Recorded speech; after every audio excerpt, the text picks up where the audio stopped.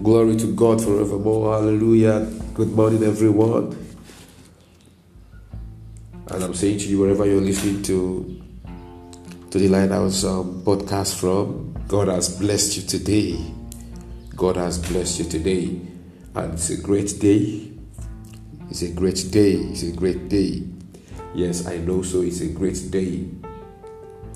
Learn to speak the word. Learn to say things consistent with the word for your life. Learn to stand strong on the word of God for your life. Circumstances may present themselves as against you, but the word of God remains stable. And let me say this to you, as long as that matter, when subjected to the word, it can change. You don't need to actually sweat it out. All you need is to remain strong in faith, declaring what God has said, irrespective of what is happening around you.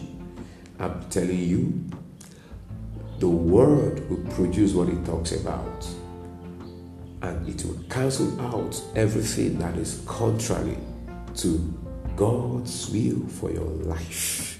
So be strong in faith and stand strong on the word of God. Hallelujah. All right, Luke chapter 9. Luke chapter 9 and verse 13. But he said to them, "You give them something to eat." And they said, "We have no more than 5 loaves and 2 fish, unless we go and buy food for all these people." Praise God. The multitude had been with Jesus. They've heard him teach, and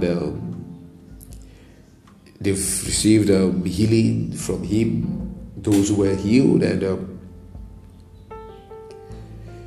when the day began to actually wear away, the 12 disciples came to Jesus, asking him to send the multitudes away so they can actually go into the surrounding towns and lodge and also get food. And that was where Jesus responded to them, saying to them, "You give them something to eat." And they said, "We have no more than 5 loaves and 2 fish, unless we go and buy food for all these people." Now look at it. Oh, thank you, Lord Jesus. Thank you, Holy Spirit. Now look at it now.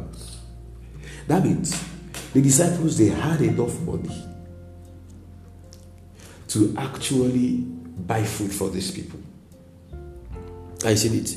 What they had, the 5 loaves and 2 fish were not enough. Now see, are you seeing now?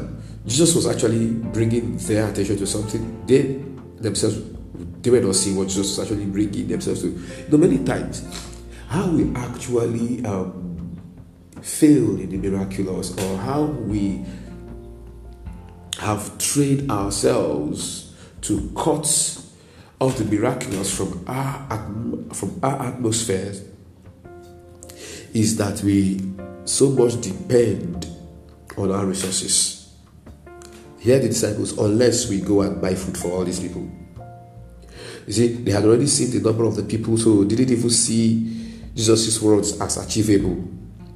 One thing was quite obvious with the disciples, which the disciples failed to see. It is that Jesus was actually teaching them how to set the atmosphere for miracles. The miraculous are not coincidental. The simple suggestion to send them away to go look for where to lodge and where to get food is already enough to constrain the power of God. Even when Jesus told them to give them something to eat, all they saw was the little they had that was nothing. Are you seeing it? And the impossibility to to buy enough bread to feed the multitude because they were in a deserted place. You see that the miraculous will not find expression if we are not actually measuring the possibilities. If we keep measuring the impossibilities, we are actually cutting off the power of God from our atmosphere. Praise God forevermore. Jesus set the atmosphere for miracles by giving instructions which the disciples would follow. Listen, the miraculous are deliberate expressions of the power of God by men. So both the dispenser and the receiver must be on the same page. Hallelujah. Even the multitude that we're going to eat, they will also have to pay attention to instructions because they were instructed to do what? To sit. So they all sat. I see it. See, nothing miraculous just happens. Men deliberately engage the power of God, either by prayer or by spoken words or actions in faith. Because the atmosphere of faith is the atmosphere of miracles. So Jesus was teaching them they were responsible for setting the atmosphere for miracles, either by their words or actions. And you see, one of the things that we do to set our atmosphere for miracle is seeing the possibilities, saying the possibilities, and acting according to the possibilities. So you see that when they actually had the people sit and the people sat, what the people did there was that they actually set themselves ready for the possibility that Jesus had seen. I see that, and the possibility now that the disciples had also caught. I see that. So if we are not measuring the possibility, we are not ready for miracles. Hallelujah. So for that your sickness, if all you are measuring are the things that the doctor had said, I'm telling you that you are not ready for the power of God. See, irrespective of what has been said by doctors, irrespective of what you have read online concerning that sickness, listen to me. See the possibility. And the possibility is in the word.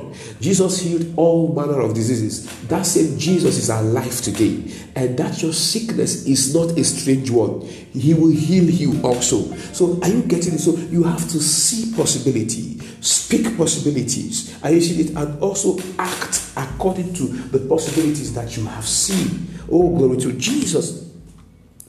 The same goes for every other area of your life. If you don't see possibilities, you are not ready for miracles. So you see that you are responsible for miracles, and you are responsible for setting your atmosphere for miracles. So what I'm saying, what I am doing, will actually constrain the power of God, or actually give it much more expression in my atmosphere. I choose the atmosphere of miracles. So I see possibilities, I speak possibilities, and I act according to possibilities. By doing so, I'm setting my atmosphere for miracles. Hallelujah. And when the power of God is available, things change. Praise God forevermore. So this morning, are you ready for some miracles? Are you ready for a miracle? I want to pray for you this morning.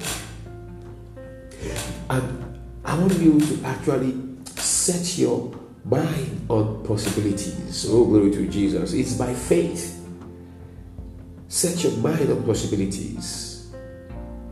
You see, it doesn't matter how long that issue has lasted. I want you to see what only God can do. Have you done that? All right, irrespective of any area, be it in your body, be it in your finance, be it in ministry, be it in your relationships, your marriage, whatsoever it is, can you see what only God can do? If you can see that now, I'm praying for you that the power of God meets you now, and that situation has changed instantly in the name of the Lord Jesus. Improvements, where necessary, they have started in the name of the Lord Jesus. And the power of God brings all this to completion in the name of the Lord Jesus. Father, we thank you for instructing us. We thank you for bringing us to understand how this works. Father, we bless your name. We thank you for the healings. We thank you for the deliverances. We thank you for your power that has caused miracles to burst forth everywhere, all over places people are listening to us this morning. And Father, we thank you. I will give you all the glory in the name of the Lord Jesus. Amen and amen. God has blessed you. It will still be Pastor Chooks, the pastor of the Lighthouse Mission Owerri, Imo State, Nigeria. Keep sharing, keep following, keep listening, and do have a miracle-filled day. God bless you.